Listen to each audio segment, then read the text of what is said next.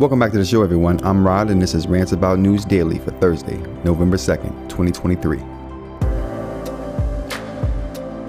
Bombs continue to fall in Gaza as CNN reports the second Israeli airstrike in 2 days pummels Gaza refugee camp, deepening growing outcry. Israel bombed the densely populated Jabalia refugee camp in northern Gaza for the second time in 2 days Wednesday, prompting warnings of war crimes as more nations took diplomatic measures and condemned Israel's offensive in the besieged enclave. The massive second strike on Jabalia created further catastrophic damage, destroying several buildings in the Fallujah neighborhood of the camp, with video of the site showing a deep crater and people digging through rubble searching for bodies.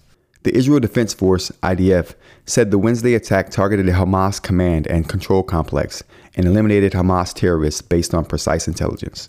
They also added Hamas deliberately builds its terror infrastructure under, around, and within civilian buildings, intentionally endangering Gazan civilians. NPR reports that more foreign citizens, including about 400 Americans, are approved to depart Gaza today, though there is no confirmation on exactly when their evacuation will happen. At least 300 foreign citizens departed Gaza on Wednesday, according to the Gaza Border Authority, which Hamas operates. In addition, dozens of critically wounded Palestinians were transported by ambulance to hospitals in Egypt for treatment.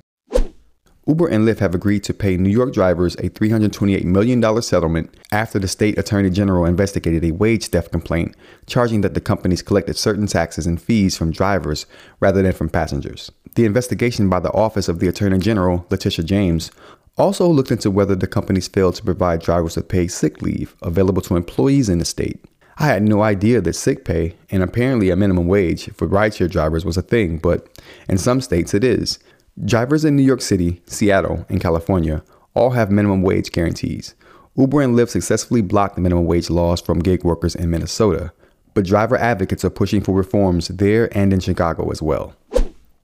We get a rare look into Google's most lucrative search queries. Because of the very public trial that Google is going through with the government, The Verge reports that this week we got a rare glimpse at a closely guarded secret: which terms make Google the most money. The list is only for the week of September 22nd, 2018, and is a list of the top queries ordered by revenue and nothing else. Still, we've never seen anything like this before from Google. So here are the top 20 queries for that week ordered by revenue. And no, I don't know which one made Google the most money.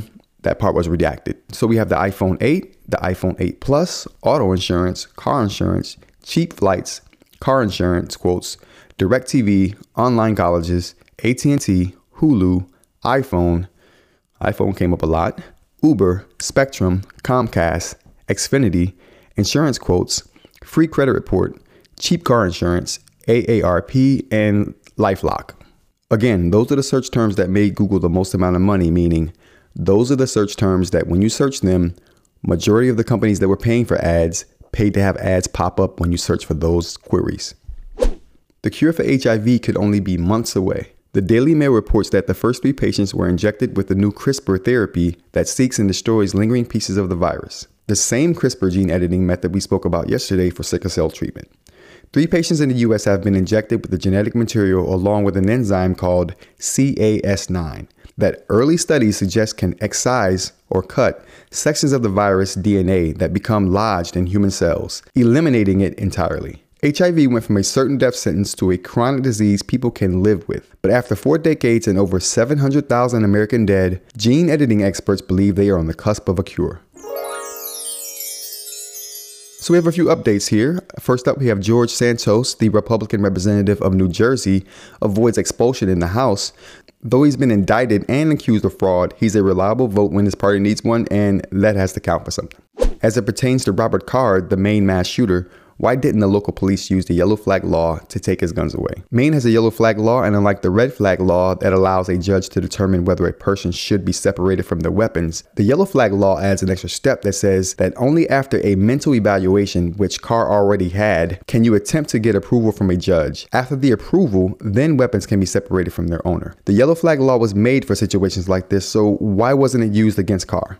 So it looks like the last Apple event I talked about was shot on the iPhone, which I'm shocked. They had drone shots, they had crane shots, they had shots on a gimbal, and it's amazing they did all of that with an iPhone. If you didn't see that event, definitely go check it out and be wowed that all of that was done on a phone. Last up, we got the World Series. The Texas Rangers are the 2023 World Series champions. Defeating the Arizona Diamondbacks in 5 games, the Rangers won the clinching Game 5 on Wednesday night 5-0 in Phoenix to capture their first title in franchise history. Alright everyone, that's the show for today. I hope you got some value for your time and that you join me here again tomorrow for more stories. But until then, take care.